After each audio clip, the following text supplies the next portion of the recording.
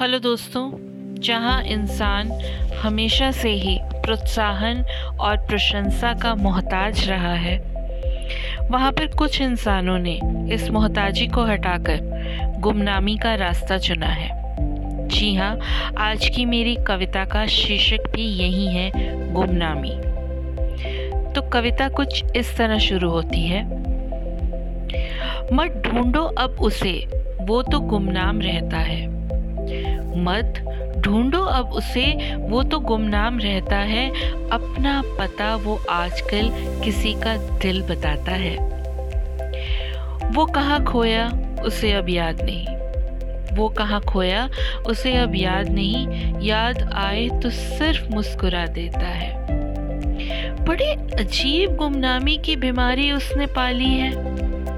बड़ी अजीब गुमनामी की बीमारी उसने पाली है। बड़े अजीब से वो आजकल अपने मिजाज रखता है। गुमनाम रहना है अब पसंद उसको, गुमनाम रहना है अब पसंद उसको। पहचान वालों से दूर से सलाम रखता है।